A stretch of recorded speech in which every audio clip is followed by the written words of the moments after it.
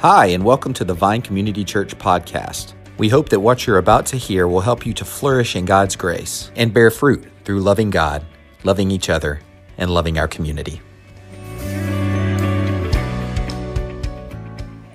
Hey, we want to welcome you here to the Vine. My name's John Adams, and actually there's a guy here today visiting whose name is John Adams. Come on. What a name. But you can't forget that. We're so glad that you're here to worship at the Vine Community Church. And we got many people traveling and on vacation, and it's God be with them too. But we want to dig into his wonderful word for those of us who are here. And I know that some of you are checking out our services and worshiping with us online today as you travel. So as we come together, we've been in a book series out of the book of Titus, and the title of it is Grace for Living. And today, as we think about God's word, I've been reflecting on how beautiful the stars are in the sky. Have you seen them in the sky? And aren't they wonderful? You know, in Atlanta, you see an occasional star, right? Even though there are billions of stars in the sky, they're up there, and yet they're unseen to us here in Atlanta. Lizanne and I were traveling recently, went to the beach and then to Utah, and we're done with our vacations. And but in Utah, they have a designated park called dark sky areas where you can actually stargaze. Have you ever been there? It's just a really cool place. And on one clear night, you see so many stars. It was glorious. I actually got my Skyview app out and saw all the constellations, identified the planets. I felt very smart. And one crazy place is you can see the Milky Way. And as you see the Milky Way, the stars up there, there's a picture of it. The stars are just incredible. In the Milky Way, our galaxy, which is kind of our neighborhood of the universe, there are over 200 billion stars, the sun being one of them. And I was just thinking about how great and vast is the universe that we live in, that God has created. And I got this illustration of this plate represents the Milky Way. And you would have to go 42 miles this direction, and that would represent the rest of the universe. Can you imagine that? 42 miles of plates that direction. And we live in this little tiny neighborhood called the Milky Way with 200 billion stars. To cross the Milky Way, this little corner of the world, you would have to go literally, I believe it is 6 trillion miles, 6 trillion times 100,000. And then you get across the Milky Way. And then you've got 42 more miles of plates to cross. It's just incredible, the vastness and greatness of the universe. And it's so wonderful when you can actually see all those incredible bodies that God has created. And here in Atlanta, the reason why you don't see the stars, I don't see the stars, they're there, but it's because of what they call light pollution. Just like the stars, though, we can know that God exists. Do you know that? But do you see him in your life? Yeah, we know he's a spirit. But the Bible says that we should be able to see him. But the reason we don't see him is because of a spiritual pollution called sin. We all struggle with this spiritual pollution that hinders our ability to see God clearly. Sin has darkened our spiritual sight and impacted the entire world. Scriptures like 1 Corinthians 13, you've seen it, says that right now in this world, for this life, we all struggle with this because of sin in us and around us, that we see kind of like through a glass very dimly. But then it goes on, and I thank God for this. It says, in heaven, we will see him face to face. Imagine what that moment's going to be like. The God of the universe that created this vast, inconceivably large universe is our Father who loves us with an everlasting love and care. Praise God. And so, in our lives right now, we can die more and more to our sin, and we're called to do that. And as we do that, our wonder factor, our awe factor will increase. We will, so to speak, experience and know God more, and then we will make him more clearly known. Last week, Garrison did a great job preaching from Titus 3, chapter 3, verses 1 through 4. And today we're going to see two ways God makes his work visible. And the first way is by his grace, God makes visible his work to you. And we see this in verses 4 through 7. Verse 4 begins saying, but when the goodness and loving kindness of God, our Savior, appeared. That word appeared, verse 4, important one. Because it talks about how the meaning of it is to give off light or make visible. You see, when God's grace works in you, it's more than informational. It changes you. You may not see God like we do here in the natural world, but you do see God and know him. You experience him. In fact, in my life, I could say God is more real to me. He feels more real than even you, which is amazing. You see, when God's grace changes you, you see his goodness and his loving kindness. So a few questions before we read our passage is this. Do you see God's goodness and kindness in your life? Do you? Do you know his Holy Spirit? We're going to see this in this text. Are you confident that you are God's heir? All that he has, this creator of all this vast universe, it's yours with him. Hard to believe, right? And here's the kicker, and this is the point of Titus. Really, do others see God's work in and through you? Do they? Would you say that? Verses 4 through 11 are not just facts about God. It's really knowing and experiencing his work in you. So let's dig into this passage. We're going to read together God's holy word, verses 4 through 11 of chapter 3. But when the goodness and loving kindness of God, our Savior, appeared, he saved us, not because of works done by us in righteousness, but according to his own mercy, by the washing of regeneration and the renewal of the Holy Spirit, whom he poured out on us richly through Jesus Christ our Savior, so that being justified by his grace, we might become heirs according to the hope of eternal life. The saying is trustworthy and true, is trustworthy. And I want you to insist on these things so that those who have believed in God may be careful to devote themselves to good works. These things are excellent and profitable for people. But avoid foolish controversies, genealogies, dissensions, and quarrels about the law, for they are unprofitable and worthless. As for a person who stirs up division, after warning him once and then twice, have nothing more to do with him, knowing that such a person is warped and sinful. He is self-condemned. Amen. This is God's holy word.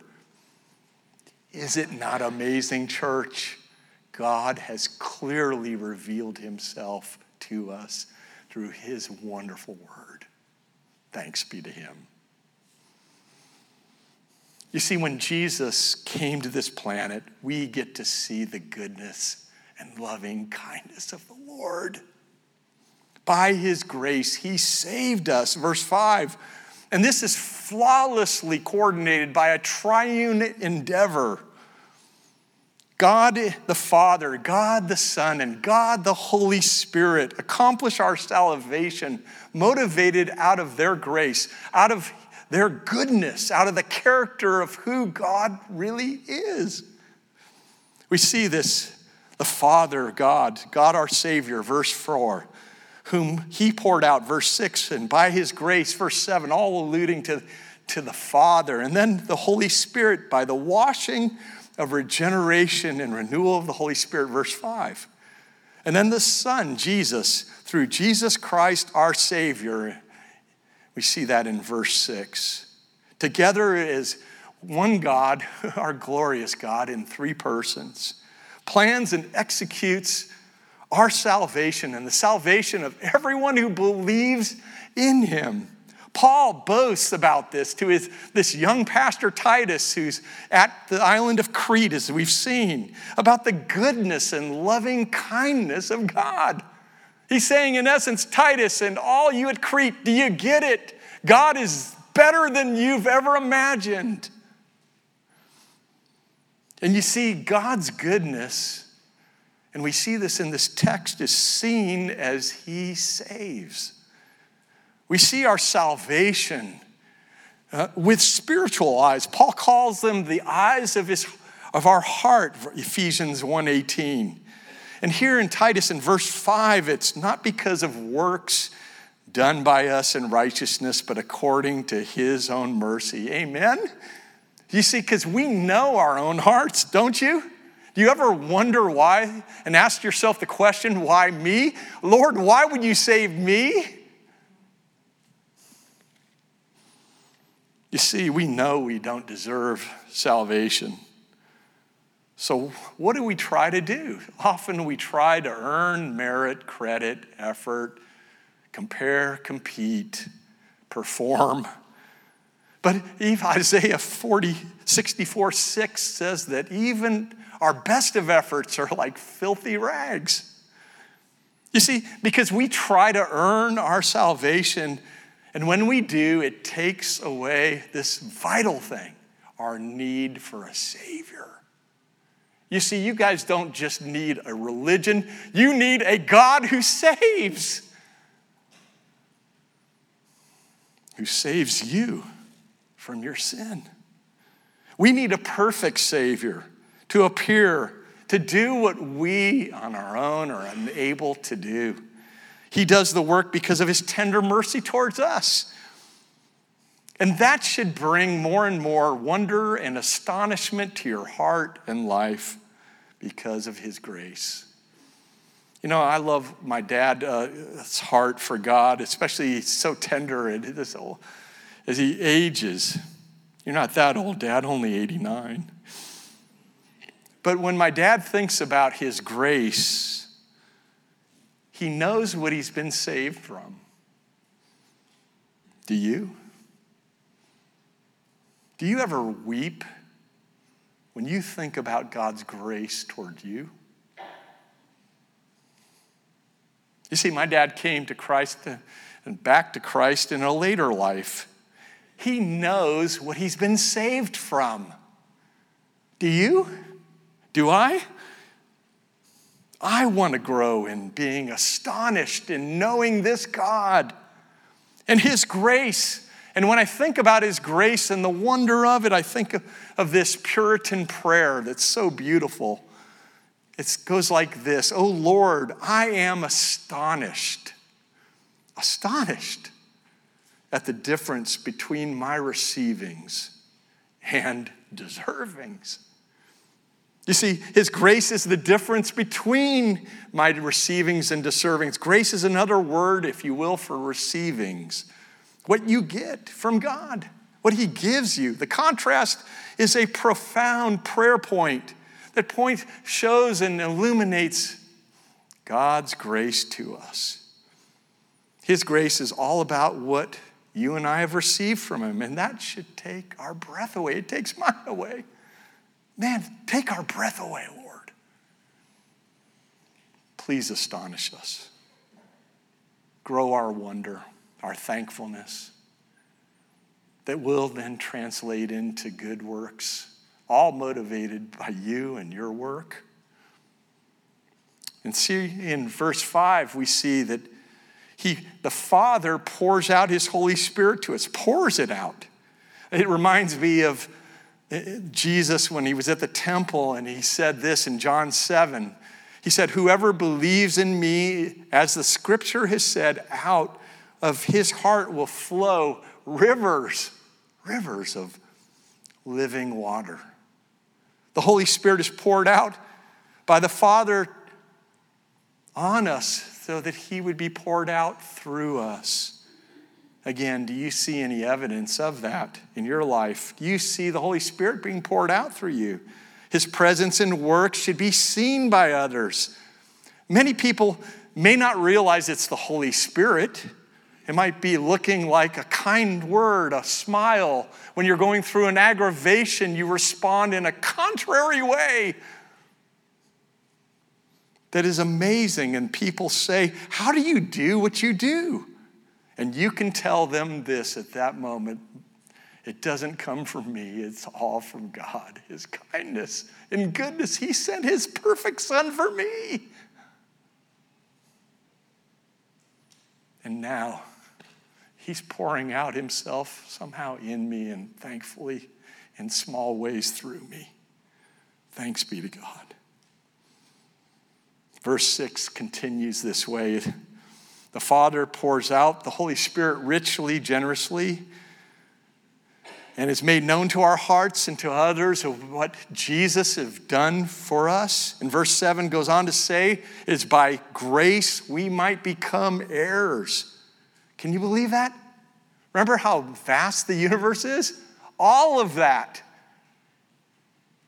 is we share in. I mean, think about what heaven will be. We can't even comprehend what the universe size is. Imagine what it will be like in heaven to explore this for the rest of the eternity. It will take eternity to explore it. I'm excited about that day of being with Jesus face to face. And we are heirs. In verse 7 talks about if we rely on Jesus' work, God, Jesus the Son, became human. And because he took our sin on himself at his death, we are no longer slaves to our sin. We have a new family and a brand new identity. If you and I have confessed our sin and know our need for Jesus the Savior, God's word promises us, even when we don't feel like it, we are his sons and daughters. Hallelujah. Amen. We are by his work. And we are also heirs. We inherit all that he's created and all that he has. Romans 8:16-17 says, the Spirit himself bears witness with our spirit that we are children of God. Why do we need the Spirit to testify this? Because we hardly can believe it. It's too good to be true, right? It goes on, and if children, then heirs, heirs of God, and fellow heirs with Christ. So ask the Holy Spirit to bear witness to your heart today. Ask him. God, make this real. Make this palpable. Make it, as some would say, white hot. The reality that we are heirs of God and fellow heirs with Christ. You see, one role the Holy Spirit has is to cause our hearts to, as Psalm 37 says, taste and see that the Lord is good. He's good. He's good. And how good are the riches that we have right now in Christ. Hey, it's nothing that the stock market is following. You have the wealth of Christ. You have it all. Do not fear, little church. Do not be afraid. You have a great Father who loves you. And because of his goodness and kindness, he pours out his Holy Spirit to his children and makes real this reality that we are his heirs. He doesn't do this just so you'll have an emotional experience. It's not bad to have one, but he doesn't do it primarily for that reason, nor does he do it just so that you'll know, oh, I got all these spiritual bennies because of Christ's work. No. Verse 8 tells us why he does it. You can see it right here. Look at it. By grace, God makes his work visible through you. And we see this in verses 8 through 11.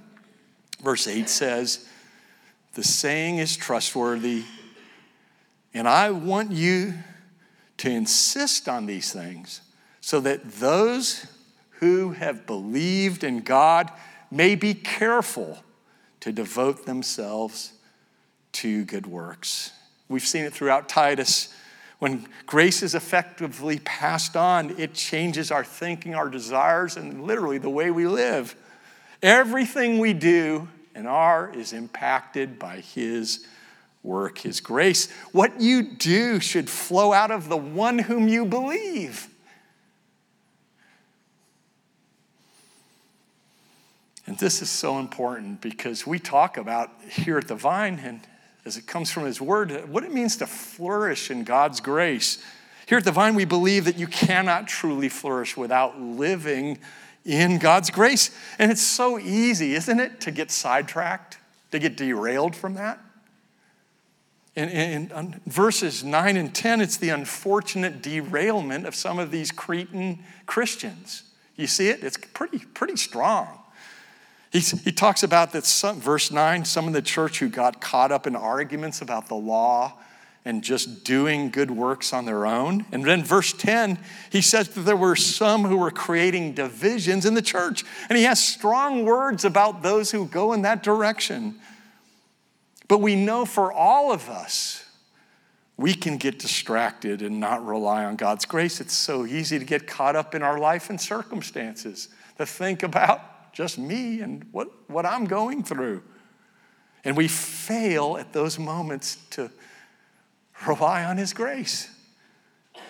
And then we fail to do his good works because we don't have his power or strength or grace that changes hearts and then changes actions. You see, when this happens, flourishing fails, and really, we can feel it. We're not thriving either. So today, I just want to ask you, in this size of a group and online, do you know this Jesus? Do you know this perfect God came and lived a sinless life? He died for you. You don't have to earn his merit or favor. All you have to do is simply repent of your sin and turn in faith and trust and rely on the Savior. Give up all your deadly doing, all of your trying to achieve or merit your own religion or strivings. And just simply today, I'd encourage you, rely on him and him alone. Let us know if you've done that. We'd love to walk with you in the process of growth. And if you know God, Jesus says, look, I am the light of the world. and he wants to shine through you.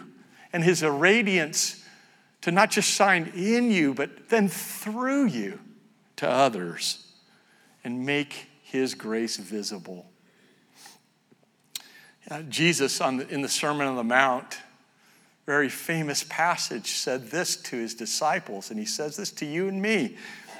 You are the light of the world. In the same way, let your light so shine before others so that they may see your good works and give glory to your Father who is in heaven. You see, that's the reason why we do good works. I love what Charles Spurgeon writes in one of his sermons on this text. It's amazing. It just summarizes everything I've tried to say. And we could have said this in 2 sentences. Here it is. The object of our shining is not that men may see how good we are, nor even see us at all, but that they may see grace in us and God in us and cry, what a father these people must have. You see, it brings me to tears because when they see my life, do they cry that? What a father you must have. And friends, family of God, do you realize what a father you must have? God is so gracious. He's so great. He's so good that he comes to us and he makes visible his work to you and through you. Wow. Wouldn't this make a difference if we really believed this, if we trusted this and not our own efforts or works? You know, earlier in the sermon, I quoted a lot of numbers, but I came across this number also in a Google search.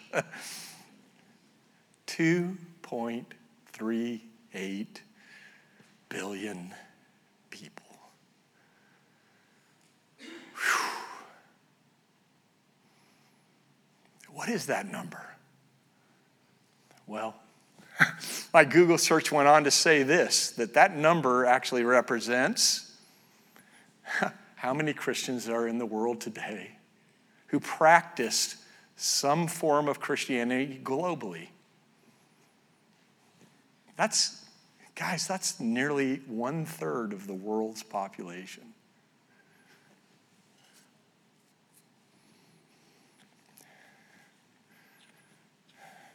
It could easily go to right now, what if?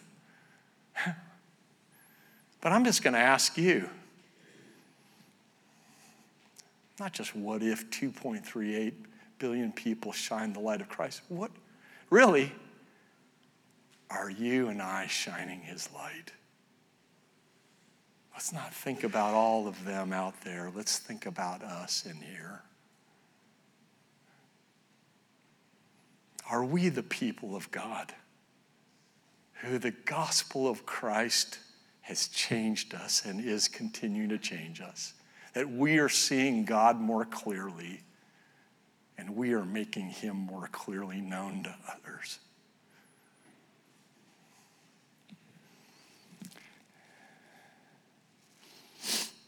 Are people crying out and noticing, Spurgeon says, what a father these people must have. You know, it's appropriate for us in this moment to really repent because all of us can and should grow in this.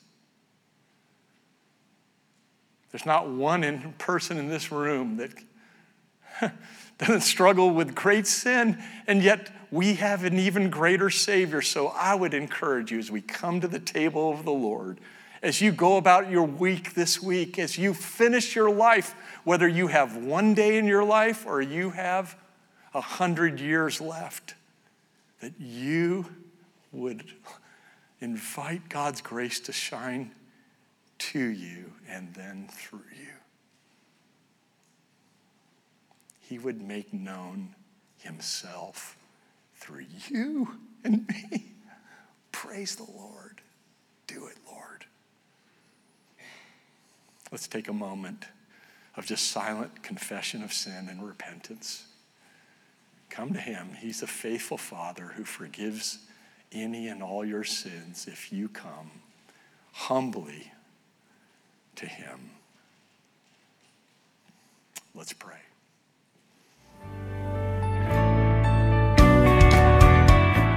Thanks so much for joining us for this podcast.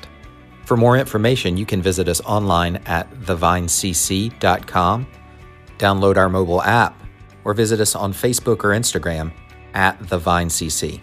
Have a great week.